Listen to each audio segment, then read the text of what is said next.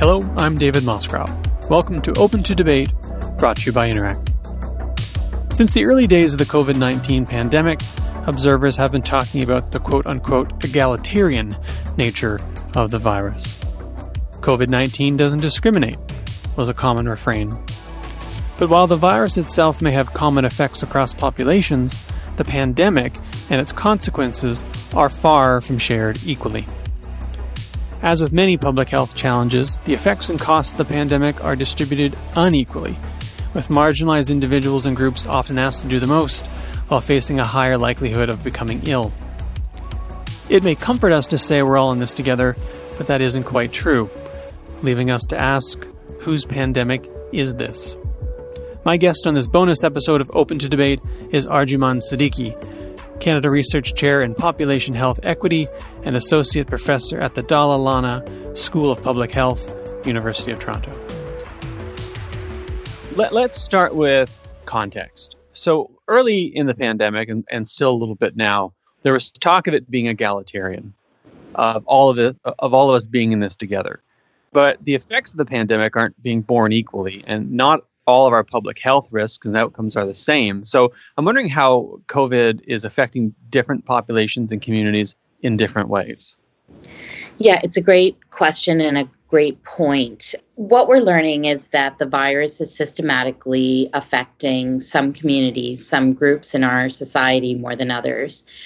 And while there was this notion initially that it's egalitarian, and that notion was because we knew that you could get the virus from being in close proximity to someone who had it and being exposed to, the air they were breathing out and so on and so forth. They sneezed, etc. And that seems like a fairly egalitarian process. But even though the virus doesn't discriminate insofar as you're exposed to it, what ended up happening is what happens with almost every disease that we know of. And that is that the risk for being in close proximity to someone with the virus, for being exposed to the virus, and for having the risk factors associated with being exposed and having the risk factors associated with a more severe course of disease were not egalitarian in any sense of that word. And so what we're learning is that just like for every other health outcome, people in our society who are more economically and socially disadvantaged, who experience racism, who experience poverty, who don't have jobs that allow them, for instance, to social distance, are the ones who are most at risk. And so part of why this is happening is because our society is effectively structured to offload risk onto people who have very little power to do anything about risk. So, some people can stay home. They have the kinds of jobs and the autonomy and the income and the wealth to not worry about having to be home, and can do their jobs from home, can afford to have things delivered, don't have family members who are working low-wage jobs. And so the odds of those people being exposed to the virus is really low. And moreover, the fact that we have structured society so that the people who are out there working, who are essential service workers, are the ones who are at risk for this disease, it's not accidental. It's sort of, it's a systematic structuring of risk, and it comes up for COVID, but it also comes up irrespective of the disease and irrespective of the mechanisms that lead to disease. That's, I think, the really striking part, is that this is a new disease, but the fact that even this new disease, even a disease that manifests itself by just someone breathing or sneezing on you, which arguably could happen to any of us, isn't happening to any of us. It really is systematic. you mentioned work. I mean, is this the primary driver? Is that you just, if you can't work from home, then you're at greater risk. If you have to be in because you're essential, you're at greater risk. Mm-hmm. And you mentioned how that we've sort of offloaded that risk structurally onto marginalized peoples, but not I would say, and not compensated them accordingly. Is it work primarily that is driving this? Is that the thing? Because I'm trying to get to the essence of what's really driving it. And my sort of gut and sense was, oh, it's the economy, it's the market. Yeah, it's a really good question. I'll tell you what I think is happening, but I think I should also preface this by saying we have very little direct data that allow us to say anything with any degree of empirical certainty.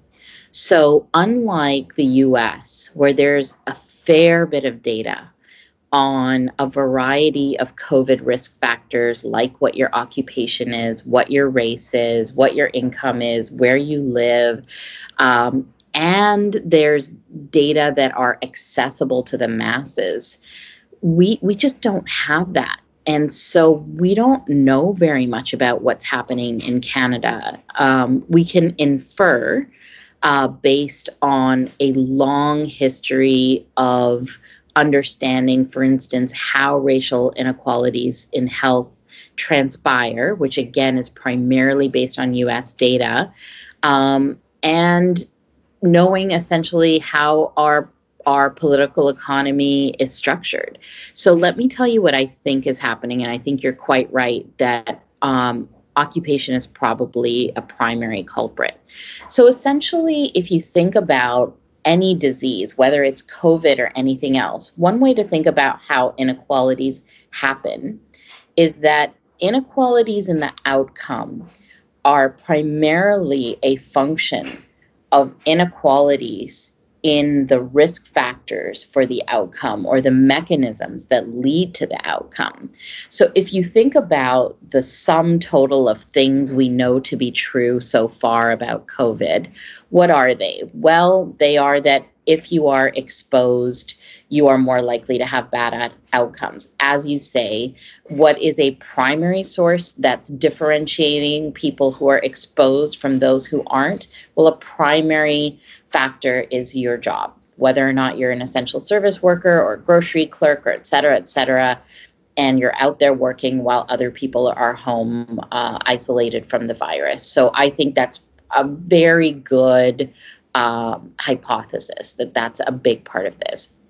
Another factor may be that, sort of it works in tandem with all of this, that because we live in fairly segregated neighborhoods, and because, there's such a link, a causal relationship between racism and the economic circumstances of particularly Black people in Canadian society and Indigenous people, you have a situation where people who are working these kinds of jobs and are low-wage workers are more likely to be living in neighborhoods, in apartment buildings that are densely populated, that aren't regulated by an elaborate condo board and a concierge that's monitoring elevator use and monitoring, who's together in the laundry room and so on and so forth.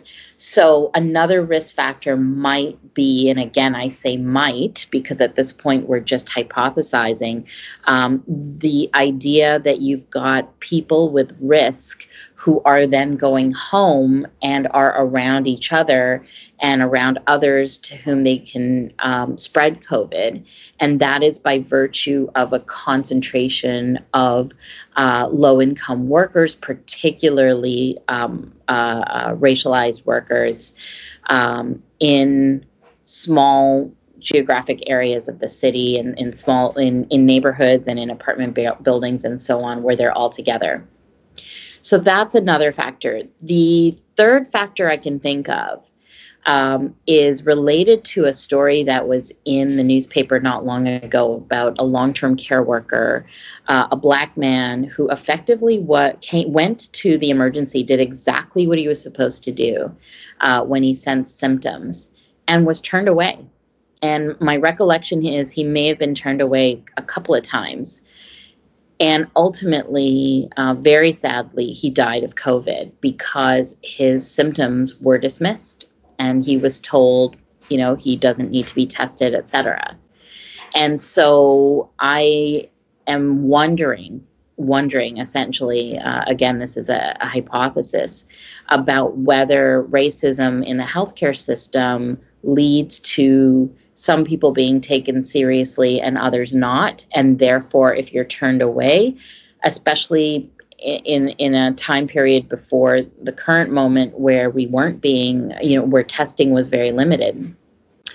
If you're being turned away and you are COVID positive, well, you're not isolating, and away we go with more spread. So I think there are a variety of ways to sort of at least hypothesize about what might be the reason for racial inequalities in COVID.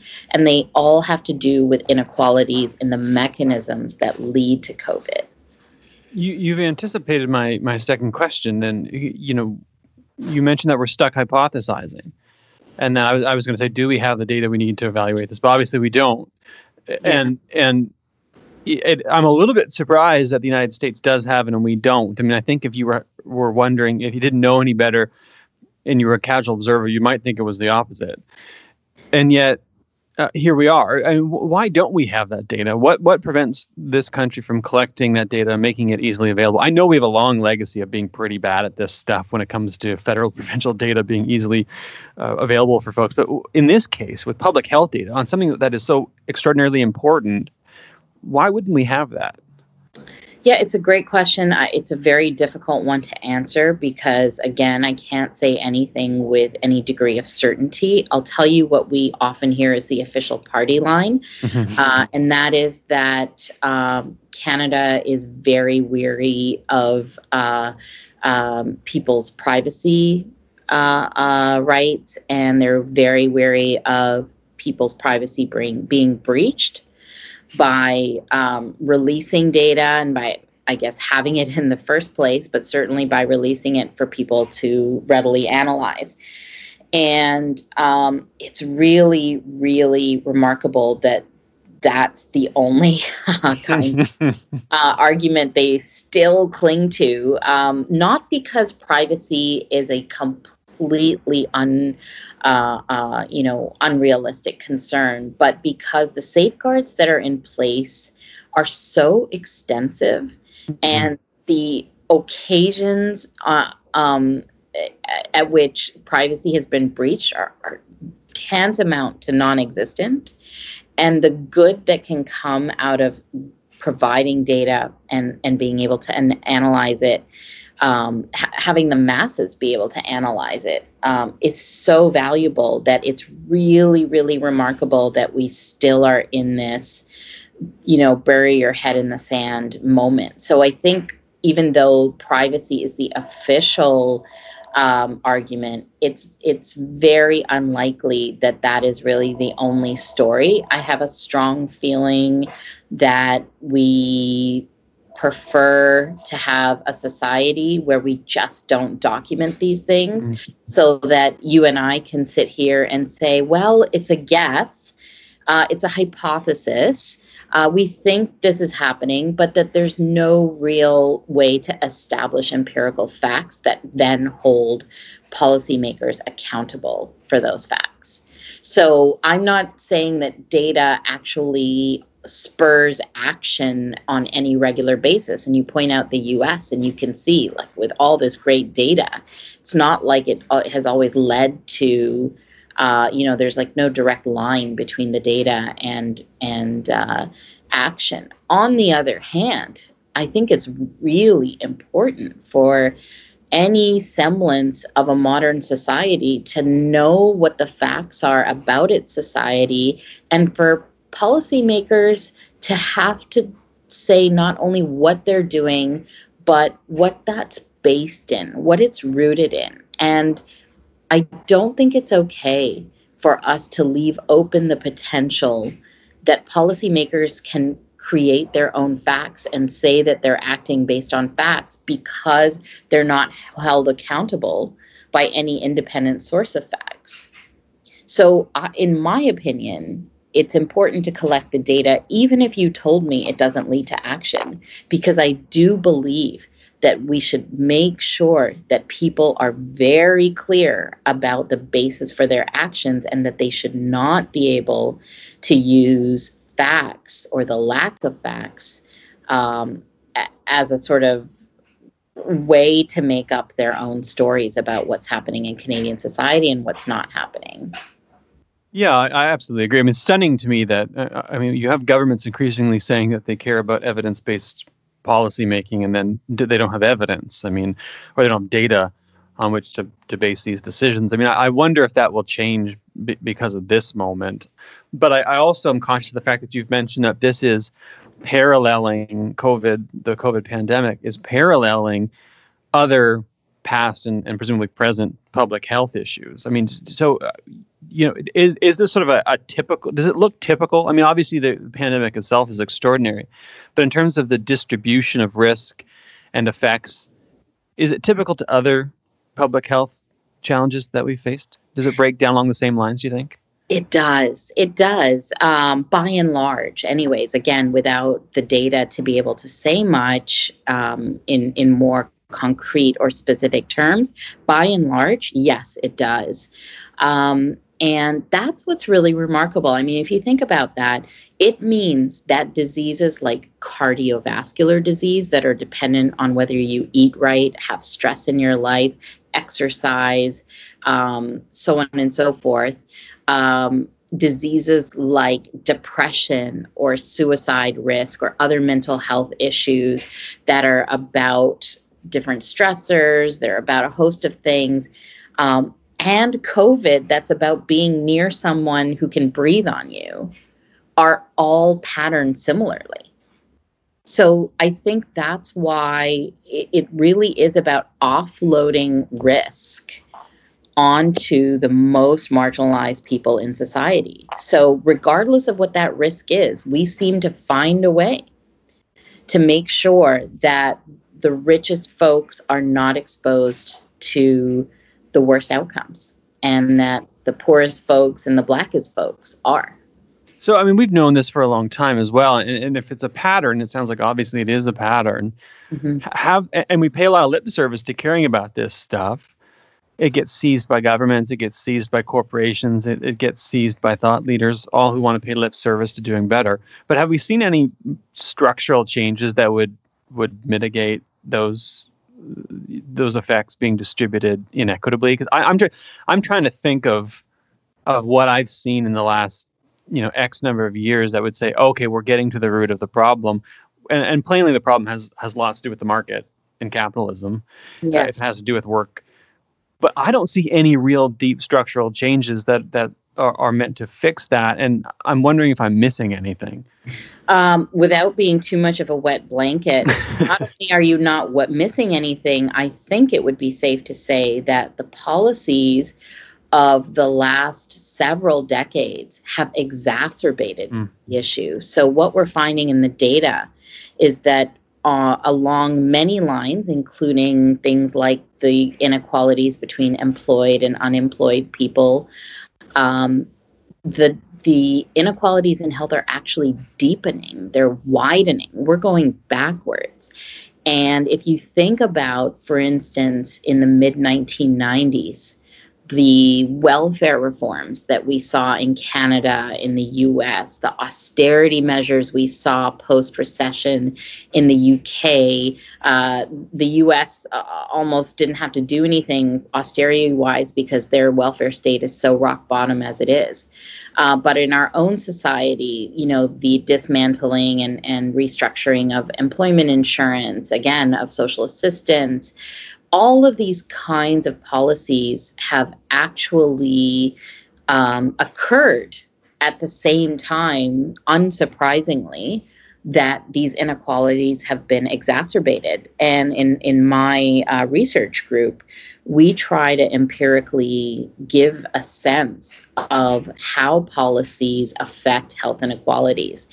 And I always say to people, I really cannot give you a good empirical test of how policies have improved things because we don't have any policies that have done that. We're going backwards. So all my studies basically say, here's how the policy change you made, which reduced benefits, which reduced eligibility criteria, reduced coverage, et cetera, made things worse. And I can infer from that if you didn't do that and you went the other way, that things would get better. But I can't tell you that directly or tell you how much to do because we just don't have any living examples of that. I think the one thing I will say, though, is that, and maybe this is part of what you'll sort of want to go to next, but based on what colleagues have done in the US to try to estimate what would make meaningful change, I don't think there's any conclusion to be had except that whatever policy changes and structural changes we make, they must be bold. Mm-hmm. We simply cannot tinker with slightly increasing social assistance or slightly modifying this or that. It really needs to be something that makes a large difference in the basic current form of the current social stratification we see, but also how that stratification will carry forward to future generations. So one of the big issues and one of the reasons you don't see any movement is because not only are the policies bad for the people experiencing them in real time, but they have intergenerational legacies. As do, by the way, the kind of current environment that has made the very rich very rich. Mm-hmm. That legacy carries forward to their offspring as well. And so these social inequalities, this social stratification we see just keeps replicating itself. Yeah, when I'm watching these things, I always think the same thing, is that if we're not talking about and actually doing transferring capacity and resources, then we're not really talking about solving the problem. I mean, I've watched with furor a lot of the COVID responses, all of which are temporary by government, but also by the private sector. And we're following Loblaws, for instance, which is now undoing its temporary worker pay bonus because I guess the crisis is over. And I'm thinking to myself, like, well, what are we even doing here? I mean, it's not, none of this is structural. But then I have a moment where I think, maybe we've reached a critical juncture. I mean, I'm trying to think of the pandemic as a critical juncture. We didn't ask for it. We didn't want it. It did a lot of damage. It's been tragic. It's compounded tragedies. But maybe it's also a moment where we say, oh, we're going to do some things differently. We're going to make some structural changes. I mean, I'm curious if you've seen anything that indicates to you that there's an opportunity, but also maybe even some movement in changing something foundational so that we can address this now, but also, future iterations of this. Yeah, it's a really interesting question. I think I have a couple of thoughts on this. One is that my initial reaction is, it may be that moment in time that you're talking about. It does feel like with the full force of the recognition and protests about anti-Black racism, with the all eyes on COVID and the inability for us to hide the kinds of COVID inequalities or health inequalities that often we just sort of turn away from when there are cardiovascular inequalities. This moment in time does give me some hope that we will be able to hold policymakers more accountable than we have in the past, politicians and policymakers. The cynic in me says, come on, like, this never actually happens, and this will pass, and power will reassert itself or continue to assert itself the way it always does. The one thing is, though, I recently heard Angela Davis, who I deeply respect and admire, say something to the effect of this feeling like it's a different moment in time. So I am extremely cautiously optimistic. Yeah, that's sort of how I'm feeling too. And then, I'm thinking a little bit about how just the other day we learned that British Columbia had its deadliest month ever for opioid deaths. 170 in May.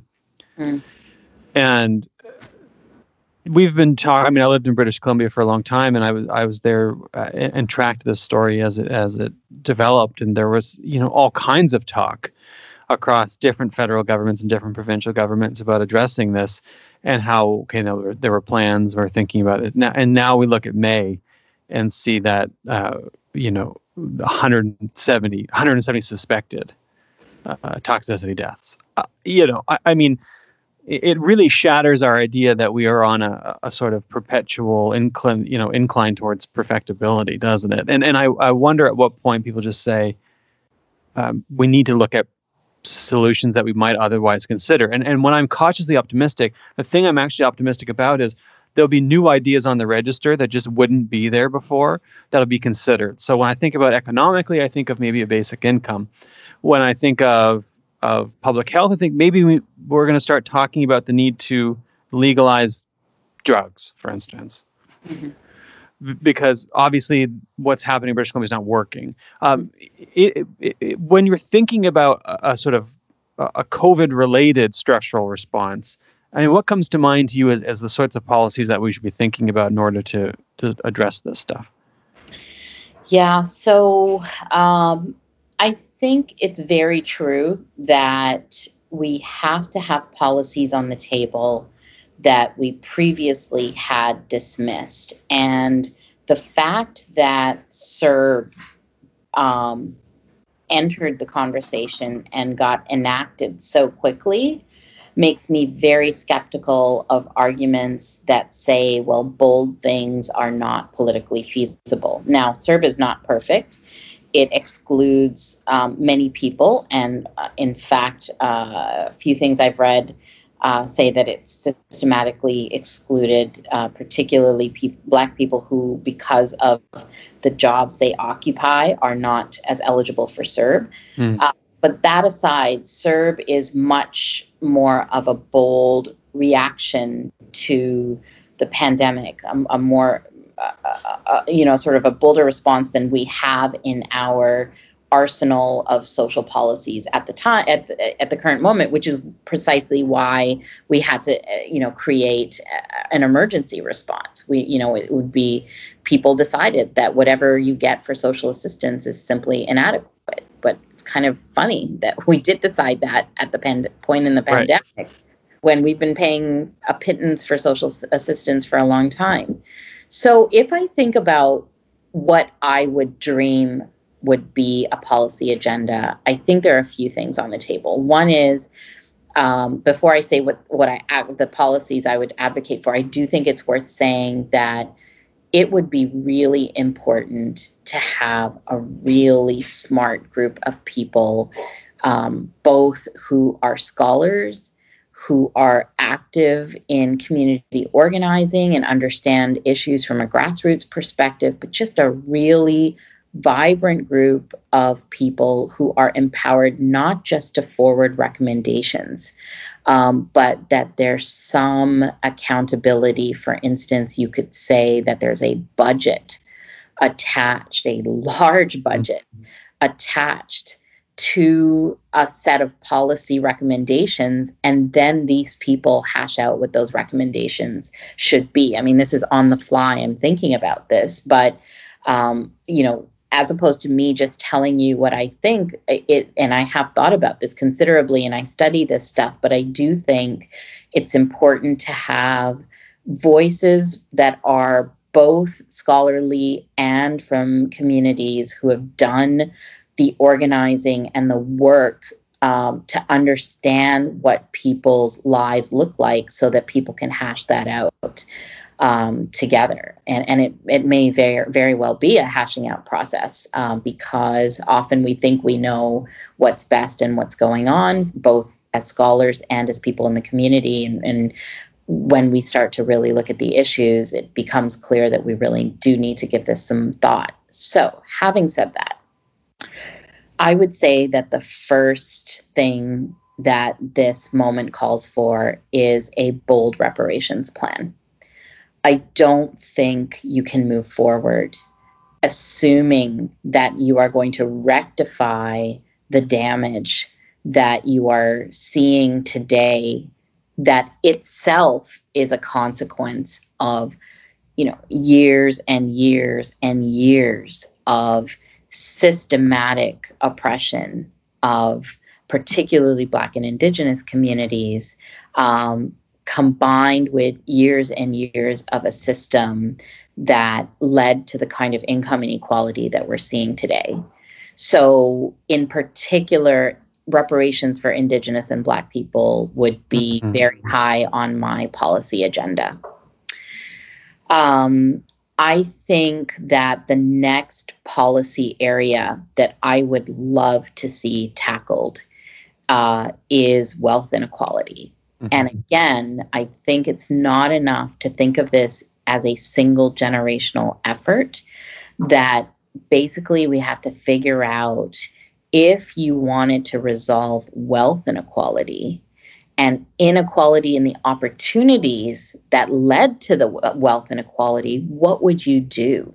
Well, in the U.S., there's been several proposals by colleagues and friends of mine like Derek Hamilton, like Sandy Darity, who are economists, who have basically said we need some sort of baby bonds, for example, proposal where you take people who are in communities who have been marginalized, and extend that maybe even to lower income folks, but particularly focused on, for instance, Black and Indigenous communities, and you effectively give a stock amount when someone is born that then grows as they age into adulthood, and then they can do what they want with that money. They can invest in education. They can invest in a down payment on a home. They can do all the things that people from rich families get to do with their money. And that gives them a leg up. I mean, if you think about Toronto, where I live, in the city, I would be stunned if very many people who live in the glitzy condos downtown did not have help paying their down payment from their parents or grandparents. And that's kind of par for the course, and you take it for granted, and have help funding their education from the previous generation. And I think people who are marginalized in Canada need that same stock of wealth to be able to get that same opportunity. I don't think it'll be enough even to equalize income. You're going to have to go to wealth, because it's the wealth that's generating the income. It's not the reverse. People's income is not what's giving them wealth. They're inheriting wealth from prior generations. And when they inherit that wealth, they're able to get a leg up, get the education, get the lifestyle that generates both income and more wealth. So I think that's a huge deal. I think the third thing for me falls in this category of income inequality. And I think there's two things to be said. One is that we need to raise the floor. We need to raise it in a few ways. I think there's no question that social assistance needs to be infinitely more generous, whether that takes the shape of basic income or not. I'm sort of not wed to basic income. I think the basic idea is that at the low end of the economic spectrum, we need more money going to people. And part of that is a safety net approach, with social assistance being more generous. We also need better paying, high quality jobs. Yeah. We shouldn't be waiting till someone needs social assistance. We should be giving them jobs that pay well and have security and have good quality work conditions and so on, and improving their income and their experiences of daily work for the working population. So I strongly believe that has to be a very big part of the equation. Job security and income security and quality jobs. The last part of that bundle of income inequality, I think you cannot do this without doing something about how much incomes and wealth are rising at the top. If income and wealth continues to rise at the top, it's impossible to imagine that society won't change in ways that actually have deep implications for people at the bottom end of the spectrum. So things often get more expensive. The kinds of things that you need to live a decent life, like today, you really cannot do without a smartphone or broadband or anything else. Those kinds of things tend to sort of grow in number. They tend to get more expensive. And so at the top, the kinds of opportunity hoarding, change to our basic ways of living that are sort of unfolded on the rest of us really matter. So I don't think we can think about equality and wellness for marginalized people without considering what's happening at the very top. Yeah, I agree with all of that. I have nothing to add, but I agree. I mean, and it strikes me as, I remember something I learned in undergrad reading Ellen Wood, maybe my master's, and this just one simple phrase that has stuck with me for a long time. It's political, and it seems so trite maybe, but when you start to apply it, you realize that it's true. That thinking like, oh, public health is political, right? Diseases, the outcomes are political, pandemics are political.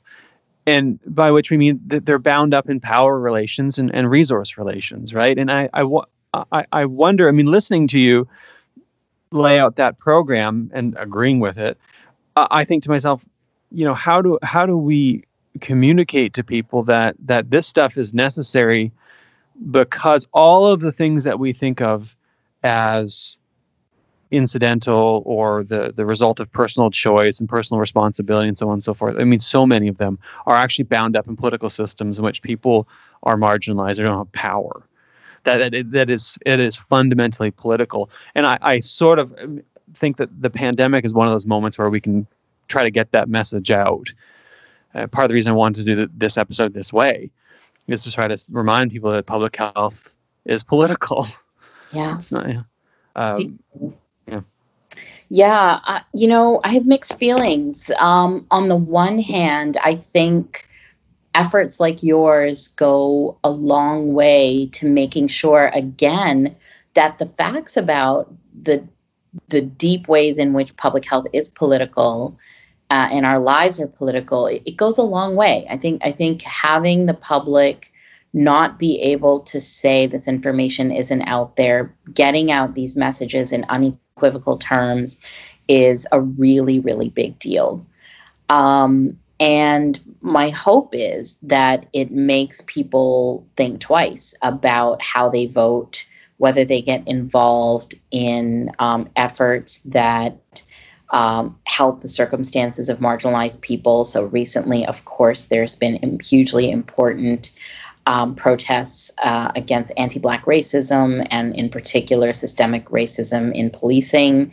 There's been smaller protests about whether there should be a moratorium on people having to pay rent during a period where people are losing their income and their jobs. And so having messages like this, I think, goes a long way. And on the other hand, part of my worry is that we cannot count on people to be enlightened and change their minds in order to affect change. And that's because it's partly that people don't realize or acknowledge that public health really is political, and it's not just or even mostly about how you behave, that those behaviors themselves are constrained by your circumstances. And when I think about that, I think, okay, well, who are the people who really fight back and push back against this and think that this is deeply individualized? Well, maybe there's a segment who has some sort of libertarian notion and really does just believe this to their core. But I think what a lot of the economics, social psychology, and sociological literatures suggest is that this kind of thing happens, this kind of ideology and getting that kind of ideology of individualism across happens because there's actually utility for it amongst people who hold current political power and economic power. So the people who are benefiting from the current system, I worry, are very unlikely to want to change this system, and may be precisely the people who are putting these narratives out because they are actually really useful for them. They make this stuff up, and they do it in a way that allows their narrative to be perpetuated about how effectively people who get diseases aren't behaving well. Right. I've seen it during COVID. There's been some articles out there about the fact that, well, Black people aren't getting it because they're not putting on masks and they're not washing their hands. And it just, feeds into all of these incredibly racist tropes. And the tropes are there not just symbolically or because people are stupid and crazy, but things like that actually really help people in power stay in power and hoard resources because they allow a proliferation of this idea that people who get sick deserve to get sick and that we want to keep things the way they are. Yeah, I think, and that's why I look to those who are organizing and those who are taking to the streets and those who are lobbying and donating and so on and so forth, who might say, well, we need to change minds, and I agree that we need to change minds, but we need to organize. I mean, there's a broader effort to lay both the sort of foundation of the ideas and the reasons for these things, but also the hard work of just organizing for them, because this stuff isn't going to be noblesse oblige driven, right? If we rely on that, it's just never going to happen, at least not adequately, right? I mean, absolutely. We got to sort of take it. And that's why I hope that the moment presents opportunities to do this work, because people are kind of thinking about it on some sense a little differently, but politicians especially, and hopefully that gets seized. But I mean, I guess cautiously optimistic is the best way to put it. I'm right there with you with a cautious optimism, and I do hope that it gets seized. I hope in particular that some of the major leftist organizations and leftist think tanks that often have, they have a history of neglecting issues around race will understand that those are a critically important part of what the sort of left political authorities in Canada should really be acknowledging and fighting for and fighting against. And that what little sort of power and resources we have around this stuff will get sort of, really, really kind of front and center in that agenda. And I totally agree with you. I think the people who are taking to the streets are doing the yeoman's work on this. This stuff is almost entirely driven one way or another by social movements. Well, I can't think of a better note on which to end. That brings us to time. But first of all, thank you very much for talking with me today. I really appreciate it. It's my pleasure. Thanks so much for having me. It was my pleasure. And to everyone listening, thank you as always for listening. I hope this has given you a chance to think about some of the moments that we're experiencing in different ways. And if you're thinking of takeaways, I think one of them is that this stuff is political, and fixing it takes work, and fixing it takes structural change. And I'll just leave it right there for now, and we'll see you again in a couple weeks. Thank you.